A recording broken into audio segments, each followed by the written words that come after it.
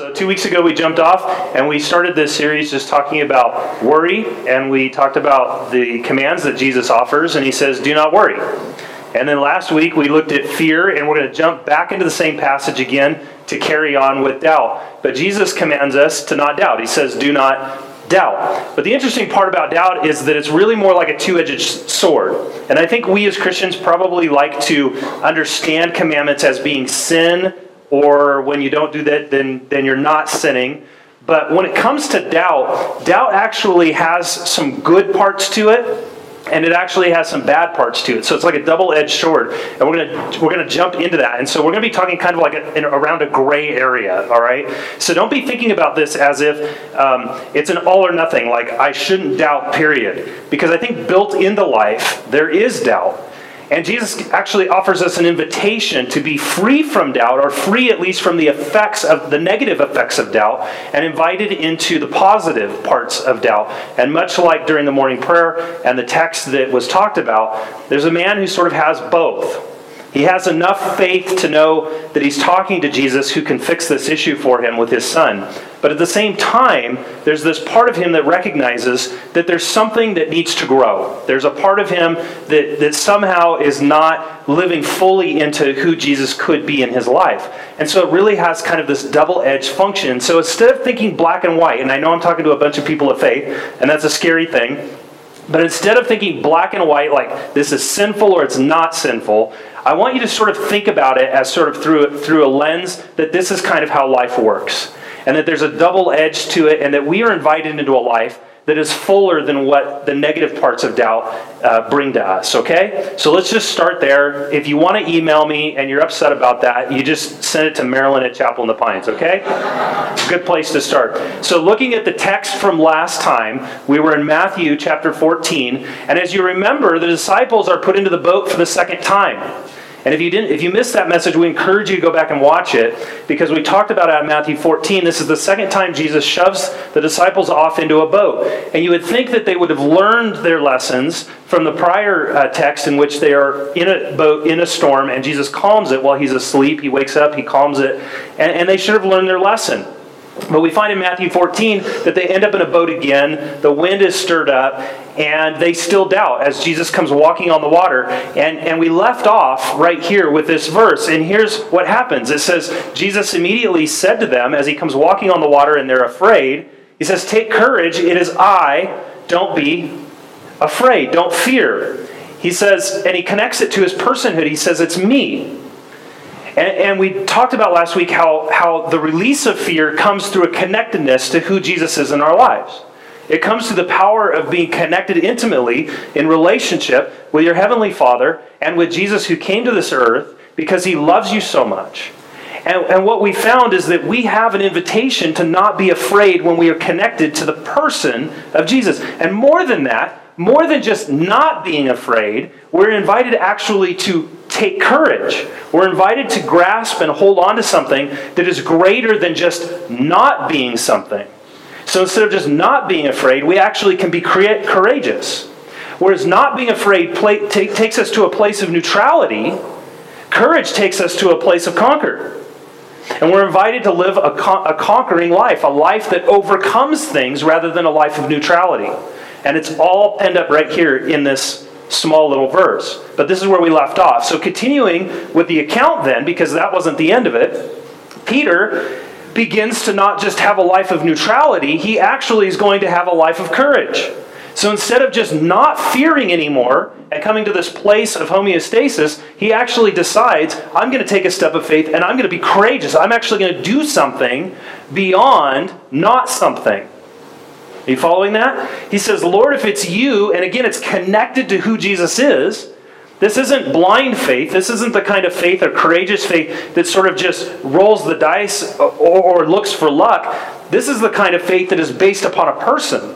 And so Peter connects it back to Jesus. Jesus says, take courage, it is I. And Peter says, if it's you, tell me to do something courageous. If it's you, then I know that because of you and your ability to overcome nature in calming the wind and the waves in the prior account, and your ability to overcome nature in walking on the water, then you actually invite me to be an overcomer as well. In your overcoming, if I'm connected to you, I have the opportunity to overcome myself. And so Peter says, if it's you, I know I'll be connected to you. And in that connectedness, I don't have to live a life of neutrality. I can live a life of courage. And he says, if it's you, tell me to come to you on the water. Now, is this an ingenious idea or what? Jesus comes walking on the water. They're all afraid of who this is. They think it's a ghost. They cry out. They're scared. And Peter, in the period of just 2 verses, 2 sentences, changes course from cowering in a corner to moving to neutrality, because now he no longer has to be afraid, and then moving from a neutral state to a life of courage in stepping out of the boat and saying, I can live just like the man I'm following. I can live in such a way that I can overcome not only the fear that so resides in me, but I can actually overcome what obstacles have been put in my way. And so Peter is no longer thinking, men don't walk on water. He's watching one do it. And he's thinking, I think men can walk on water. Maybe not this man, but that one can. And if he invites me to walk on water, I might be able to walk on water. Now, how many of you, if you walked out to White Pines Lake, would have any doubt in your mind that you could step on the water and walk on it? Probably have a little bit of doubt. And you know what? That'd probably be a good thing. Because if you started wading out there and you said once you got up to your neck, any minute, I will start to walk on water, and you kept going, that would probably be a bad plan. So Peter isn't able to do this on his own. He can't do it disconnected from who Jesus is. He can only do it because of his connectedness to Jesus. And he says to himself, I'm no longer going to doubt. I'm no longer going to doubt the raging current around me. I'm going to look to the one who has overcome all that, and I'm going to connect my life to his. And here's what happens, because we think Peter's awesome, right? Well, give it a verse. Always give it a verse with Peter, and he'll mess the whole thing up, because he's about to. So Jesus says, come. And Peter got down out of the boat, and look what he did. It's incredible.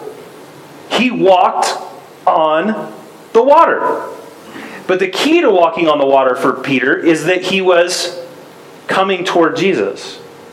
He wasn't running around the water saying, hey, look guys, look what I can do. He was going toward the one who meant the world to him. He was going toward the one who enabled him to actually do what he was doing. Not for his own benefit, not even as a testimony to the other men in the boat, but because he wanted to be near his Savior. That is the faith that is being expressed by Peter. But give it a minute, because Peter is human and he's like us. And here's what happens to Peter. But when he saw the wind, he was afraid again. So Peter went from a place of fear to a place of neutrality to a place of conquering, and then he looked around at the things that originally made him fearful, and what did he do? He went back to fear. And this is kind of how life works. This is the nuance of life. And so he sees these things swirling around him, and he is what again? He's afraid. And when he's afraid, he's now disconnected from the one who said, take courage, it is I. And beginning to sink, he cries out what? Lord, save me. He begins to doubt.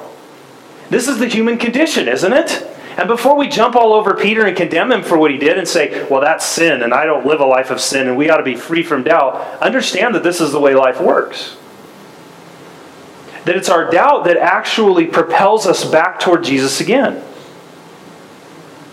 It's our doubt that causes us to stop for a moment and to grow in our faith even more. It's our doubt, it's this part of doubt that actually will lead to discovery, as we're about to see.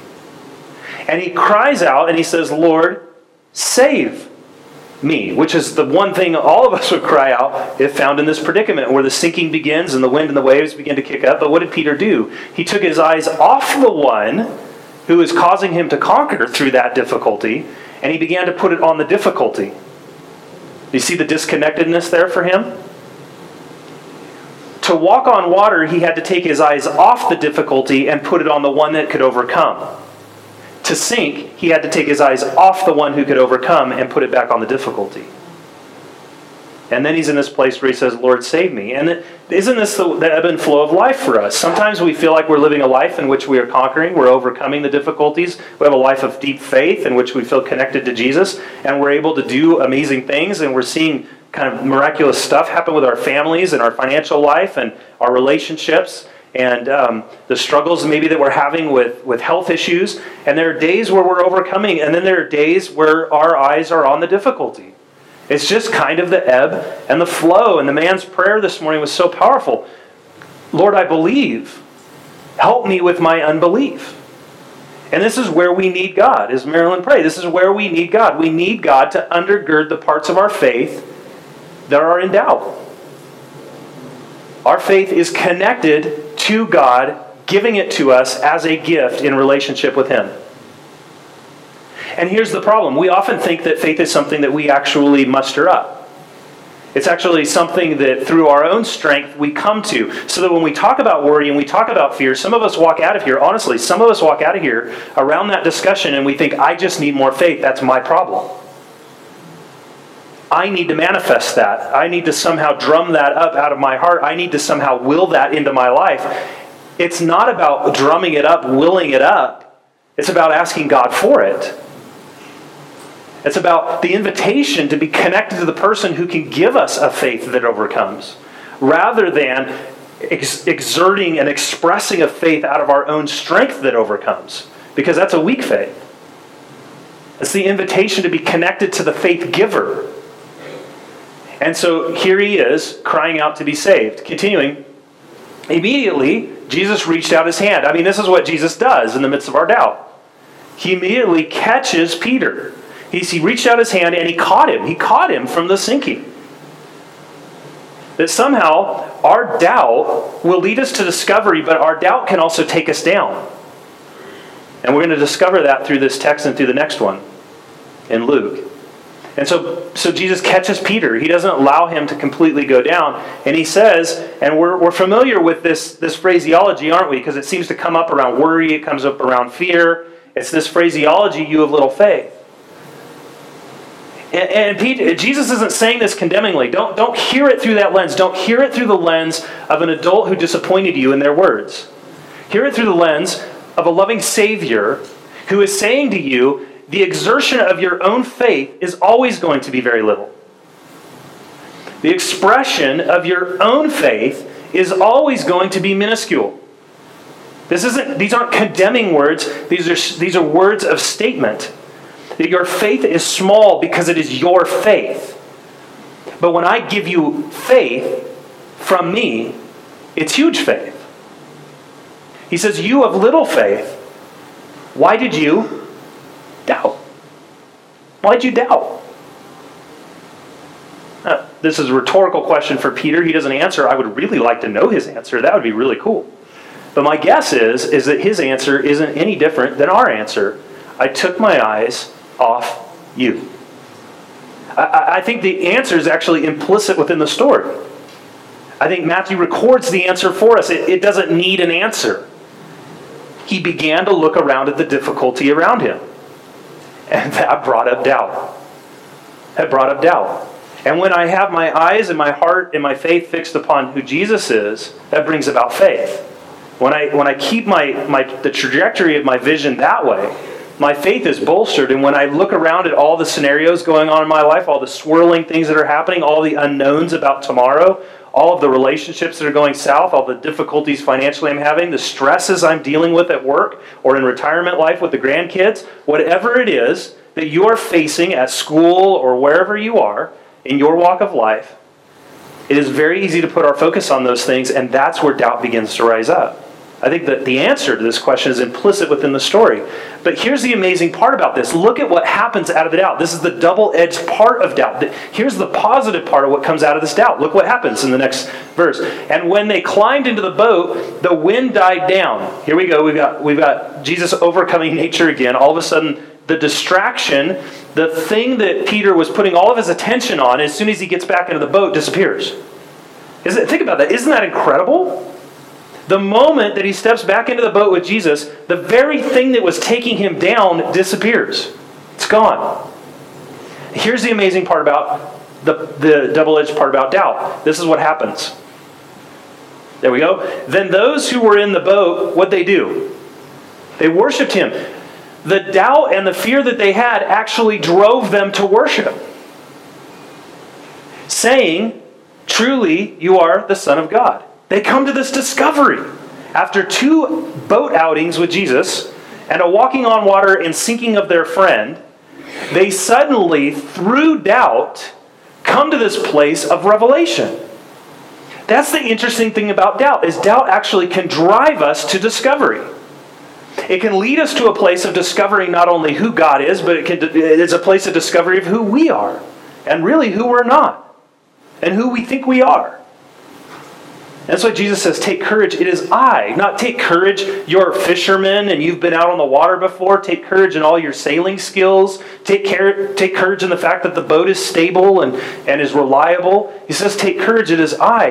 And it's that doubt, that part of doubt, that positive part of doubt that actually can drive you and I to discover who God is in our lives, if we will allow it. The problem is that we can become overcome by it as well. And I want to talk about that part coming up. So you can see why it's difficult to talk about this in a black and white setting. Like if I ever have doubt, I sinned and I need to ask for forgiveness. I don't know about that. I think what I would do is in my prayer life, and when it comes to doubt in my life, is I pray for more of God's faith. And I look to God to, in some way, overcome that thing. And I know that He can overcome it. He has overcome the world. And Jesus says, take courage. I have overcome the world. And I can begin to put and fix my gaze upon that. And so I don't beat myself up and say, I just sinned today because I doubted. I see the positive parts about doubt that can drive me somewhere. The problem is when I become consumed by it, and we're about to look at a person who's incredibly important within the New Testament, and Jesus says some pretty incredible things about this person. In fact, Jesus says, there's no greater person that's ever been born on the earth. And this man doubted. So let's jump into that. Out of the book of Luke, chapter 7, we find that Jesus is out preaching the gospel within Judea, and news about him is beginning to spread. But here's the thing.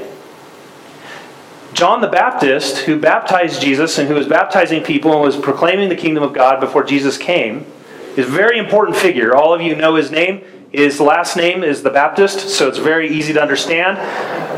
You can look him up in the phone book. Everybody knew who he was. He just went to be under Baptist. There he is.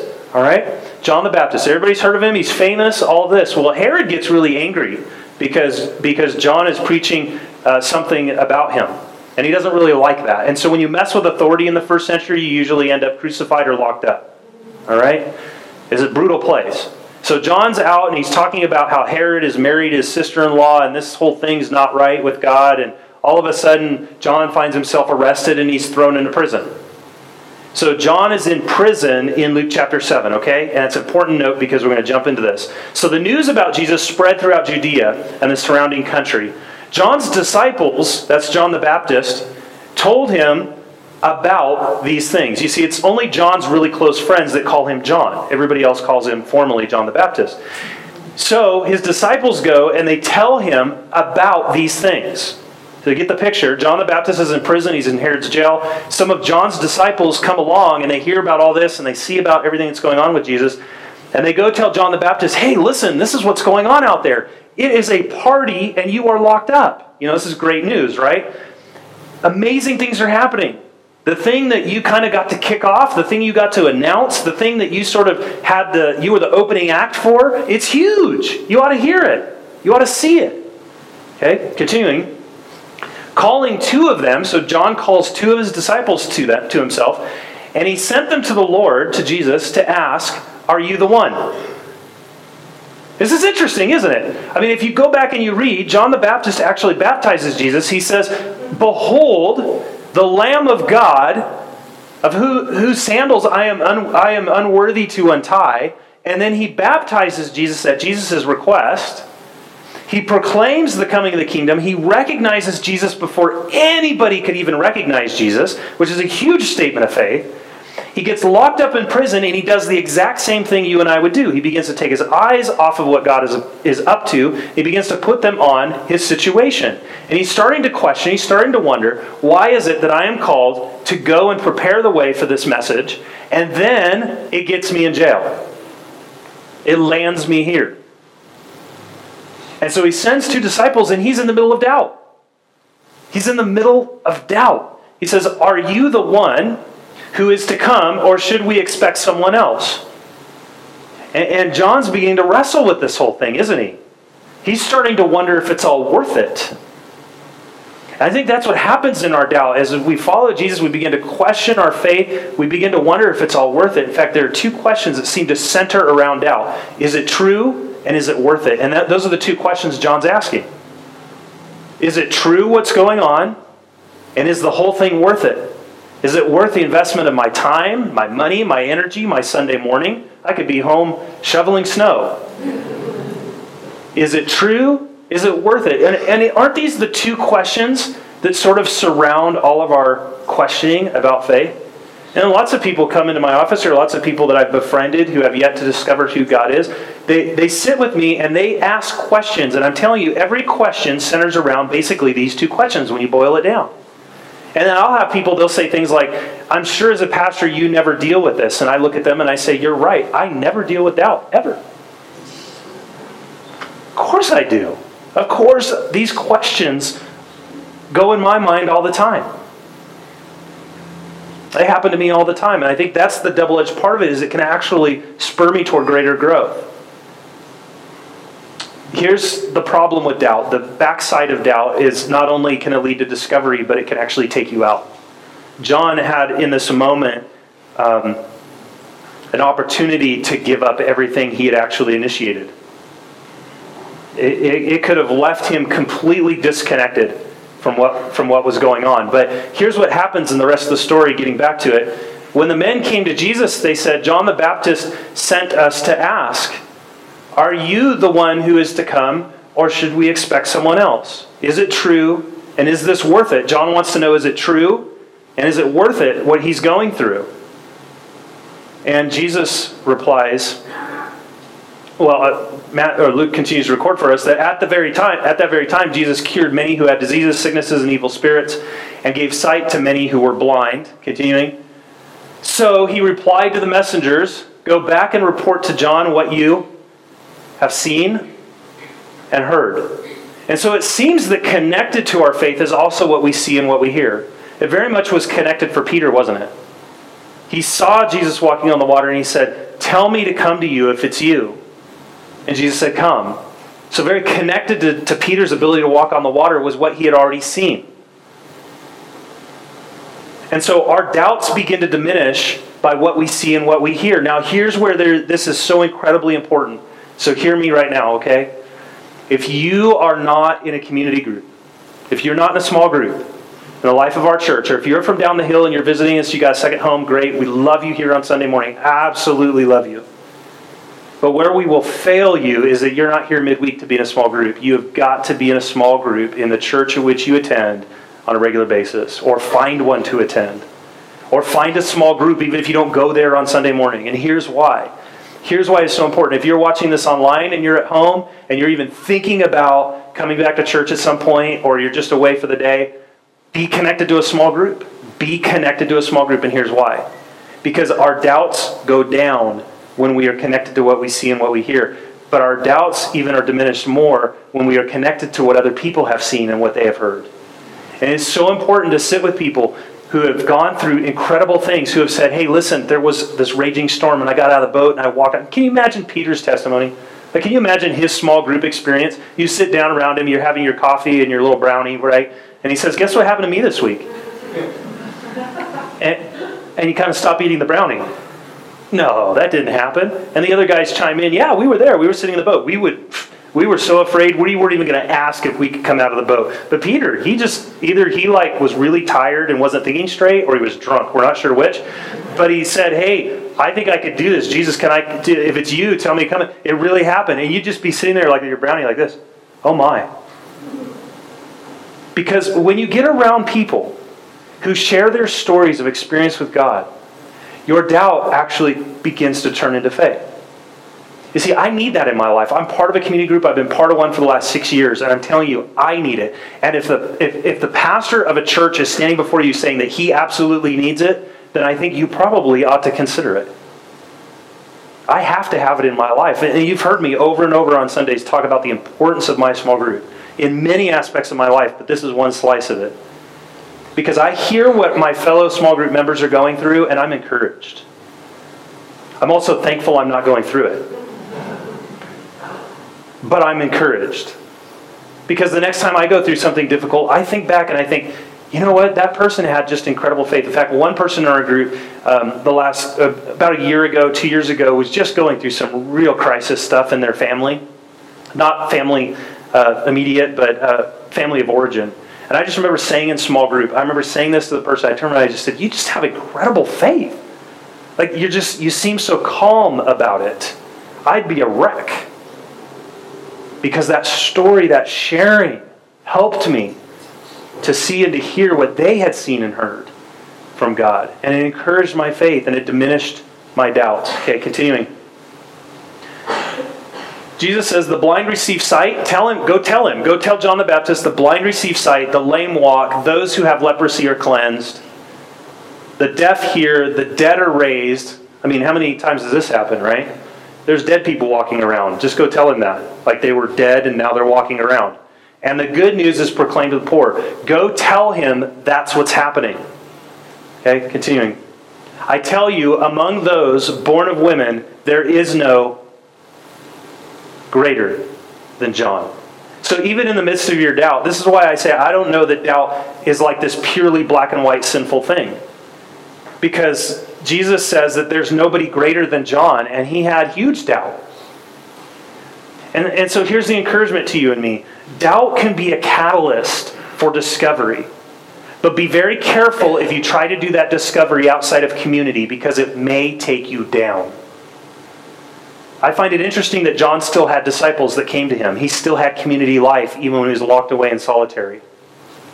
He still had people come visit him to encourage him, to bring him word of what was happening. And yet you and I, we think that we can live life in a solitary confinement, solitary state of our lives. We don't have to be part of a community group, be part of a faith community, and we're going to make it. Not even John could do that. Even in jail, he had a group around him who came and they said, this is what we've seen and what we've heard. And Jesus says there's no greater than John, even in the midst of his doubt. You and I have an invitation in the midst of ours to fully follow Jesus when we see and what we hear what God is up to. And I want to leave you with this thought, wrapping up. God's provision in the past. Jesus says, you notice that the verbs were in the past. Go tell him what you have seen and what you have heard. Not what you're going to see or not what you're seeing, but what you have seen and what you have heard. God's provision in the past is an invitation to no longer doubt in the present. And that's the invitation to us. That you and I can not doubt through the expression of God's provision in our past. So when the wind kicks up, when the doubts start to come, when the difficulties begin to rise up against you, your invitation from Jesus is to begin to look to him and all that he has done in your life. And if you don't have a very long history behind you in your faith, all the more important to be in community group with people who do. Because you need to hear the stories. So when the moments come up and you start to ask the question, is it true? Is it worth it? With your fledgling faith, with your brand new faith, or even if you haven't yet had faith, but you're feeling compelled to maybe begin to follow God, and you're starting to think about that in some way, you need people around you who have followed for a very long time. Because they will tell you, there is this place on the calendar, and this place on the calendar, and this place on the calendar, in which I began to think it wasn't true, and it wasn't worth it, and it wasn't true, and it wasn't worth it. And yet I kept going, and today I would look back and I would say, even in the questioning, even in the doubting, I discovered more about how it is worth it, and how it is true. And that's the invitation to you and to me today.